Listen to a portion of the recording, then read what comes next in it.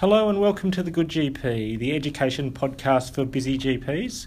My name is Tim Coe, and today on the podcast my guest is Richard Loh. Welcome, Richard. Hi, Tim. Tell us, Richard, you're an immunologist and an allergy specialist. Tell us a bit more about yourself. I'm a pediatric immunologist. I work in Perth and I see children with allergies and immune problems. I'm an ex-president of the Australasian Society of Clinical Immunology and Allergy, which is the premier professional group representing immunologists in Australia. And I have the pleasure of co-chairing something called the National Allergy Strategy, which is essentially trying to improve the care and quality of life of Australians with allergic diseases. Fantastic. Thank you, Richard. So today, this episode, we're going to focus on anaphylaxis, a really important issue. Mm-hmm. For me and in my practice, it's been a very busy few weeks with school going back. So I've been filling out the ASCIA anaphylaxis plans left, right and centre, people booking in to get them filled at the start of the year. So when we see a child with anaphylaxis and they come in for a checkup, what sort of things should we be asking about and what should we be checking? It's very important that the ASCIA anaphylaxis action plans are reviewed yearly. Children can outgrow their food allergies and acquire new allergies. So it's important to ask them, have you had reactions, any new foods, anything else that may have caused reactions that are not previously known. The other thing is if they've got an anaphylaxis action plan, they have an adrenaline auto-injector. In Australia, we currently have only one device called the EpiPen.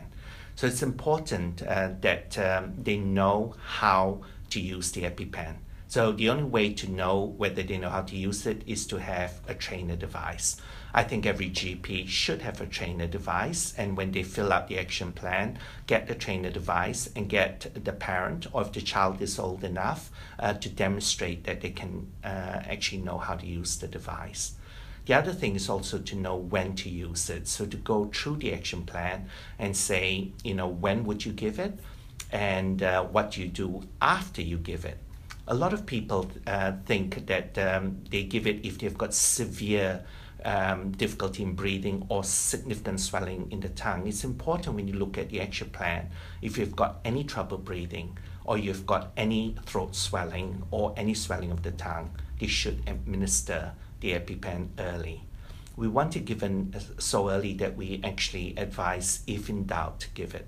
So an example I say to patients and their parents, if you're going to call an ambulance, give the EpiPen first before you call the ambulance.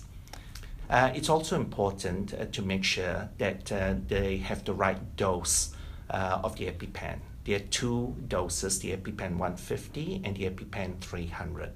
And in Australia, we recommend that when the patient's over 20 kilograms to change across to the EpiPen 300. The reason is the EpiPen 150 is designed for 15 kilogram, and if you're 20 or 25 kilograms, you get an underdose with the EpiPen 150. For life-threatening condition, we prefer an overdose rather than an underdose.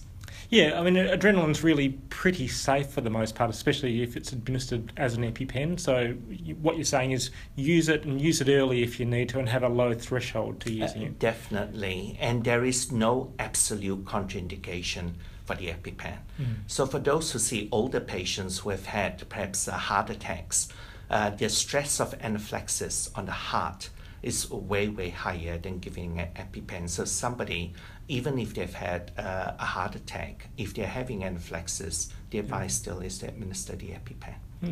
And something we were discussing before was the recommendation that patients should remain sitting after using an EpiPen. A lot of people wouldn't be aware of that there's actually a risk of standing up and a risk of basically shock, basically. Yes, in the new anaphylaxis action plan, we've actually stressed it, saying we prefer patients to lie down. That helps blood return to the heart. But if you've got trouble breathing, then sitting up is certainly more comfortable. We've had patients who have been administered the EpiPen who are doing really well and then they walk to the ambulance and they collapse. And what happens is that the blood drains from the heart to the feet. Cardiologists call that the empty ventricle syndrome or pulseless electrical activity. And unfortunately, there have been a number of deaths overseas that despite CPR, when the patients collapse, there's no blood in the heart for them to pump. And patients have unfortunately died because they've been stood up and walked to the ambulance or to the medical facility. So it's very, very important. Yeah, look, I'm sure a lot of GPs wouldn't be aware of that recommendation, and it's another thing to remind patients of as you go through their plan. Yes, the other thing also through the plan is in patients with a risk of anaphylaxis often have asthma. So in the plan now we're saying that if a patient acutely wheezes and there's uncertainty whether this is anaphylaxis or asthma, give the EpiPen. Because the EpiPen helps both asthma and anaphylaxis, but a bronchodilator may not help anaphylaxis and will not if there is a cardiovascular compromise. So if in doubt in acute onset wheezing in a patient with asthma, give the EpiPen first and then the bronchodilator. So that's something new as well. Yeah, I noticed that's now on the very bottom section of the ASCIA plan, which is great. So it's clear to everyone how to manage wheeze in the setting of an anaphylactic reaction. So that's great.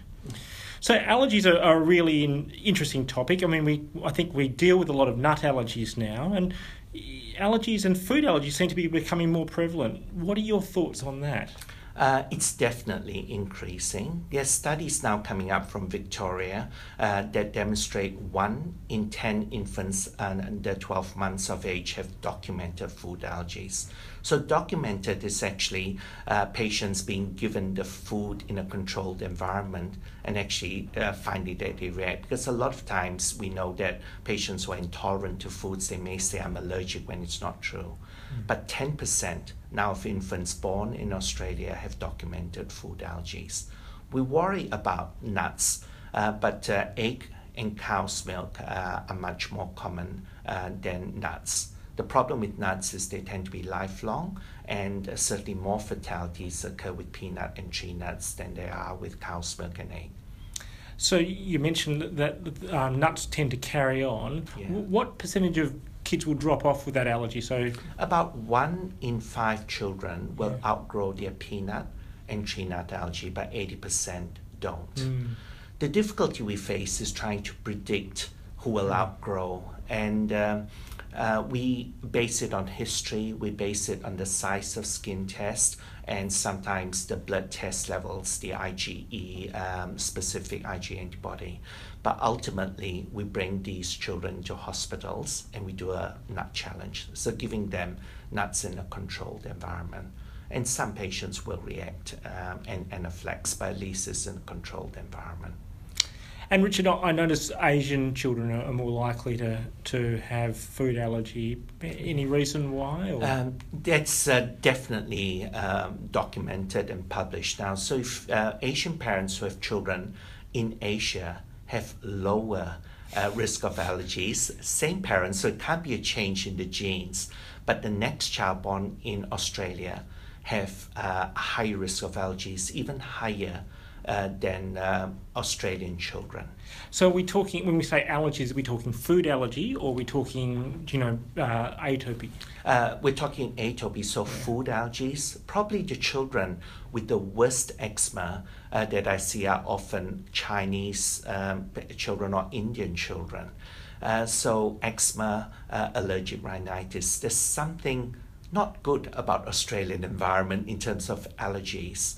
And there are lots of theories about why. So here's an interesting one. So if you're of Asian heritage and you've got eczema, say, if you go back to Asia on holiday, will your eczema improve? Probably not. We've talked about Australians talking about perhaps maybe they should go overseas and have their child there. So there is looking at some studies about expatriate and looking at your children born there, but those studies haven't been published. So the reverse, whether if you are atopic an Australian atopic couple and you have a child overseas in a developing country, will that reduce your risk of allergy in the child? And it may, but we don't have the data yet. Yeah, that's really... I mean, I've often observed that Asian kids will have high rates of eczema in particular, and you meet people who they're born in Asia and they'll come to Australia and find their eczema flares, particularly with the cool weather. They have their steatotic eczema, I think. I've often wondered, is that just the humidity and the amount that you sweat that actually has an effect on eczema, or is it all the dry climate in Australia? It's probably a combination. Some families find when they go to Asian countries, the eczema improves, but they're often in air-conditioned houses and environments. They're sweating less, and people are not aware that in air-conditioned rooms it's dry. Dust mite actually doesn't survive in very dry conditions. So if you have your air conditioner on 24 hours a day and it's a reverse cycle, it's very dry, and dust mite population is actually very low. So dust mite can aggravate eczema. The feces of the dust mite, when it goes onto the eczema skin, can actually irritate it. So that's possibly one reason.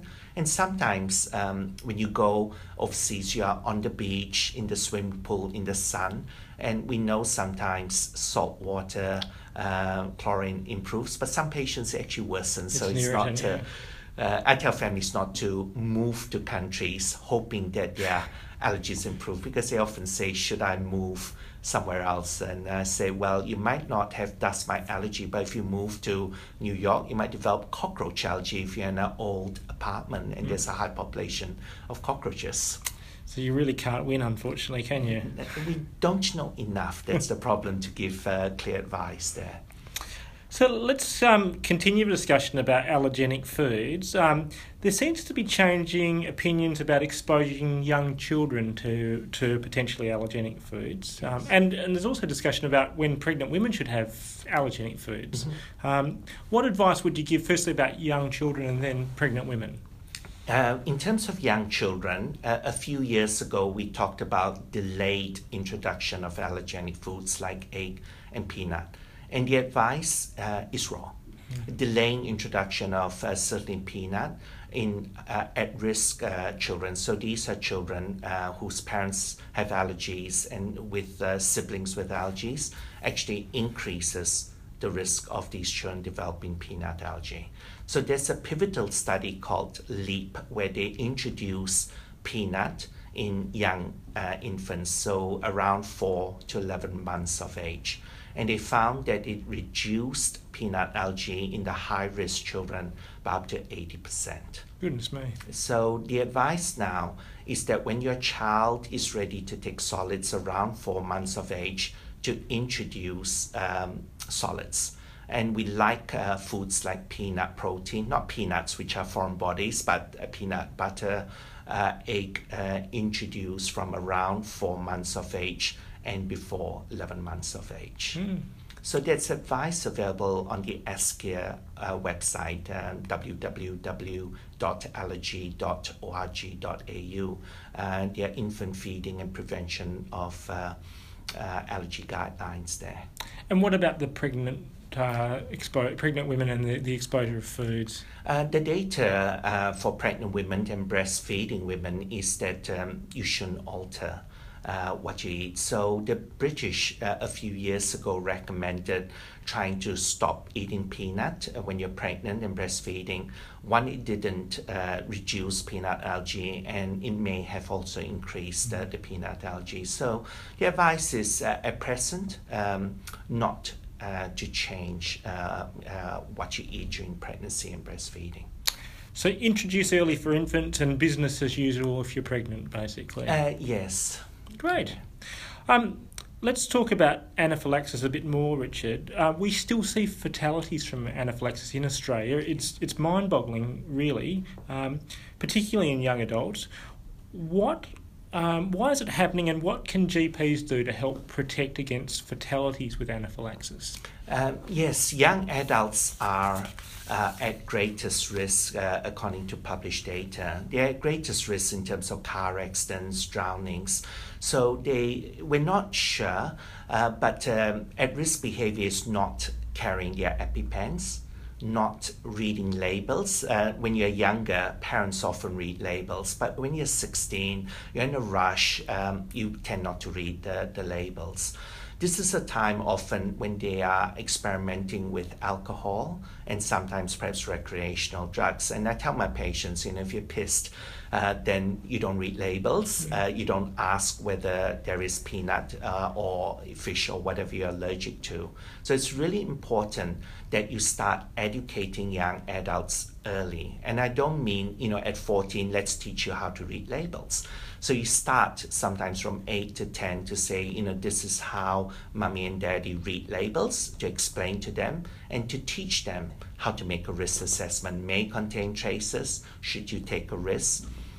Carrying EpiPens, they should start having ownership on carrying the EpiPens rather than mom and dad carrying EpiPen and age 14 suddenly saying, now it's your turn.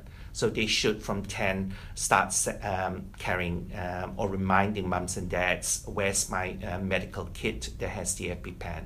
So it's very important in terms of education, and GPs I think are also very important during this process when you see patients, even if they come in for something different like their asthma, because asthma is a risk factor for fatal anaphylaxis. If you know that somebody has asthma and has a risk of anaphylaxis, emphasizing to them, you need to control your asthma optimally.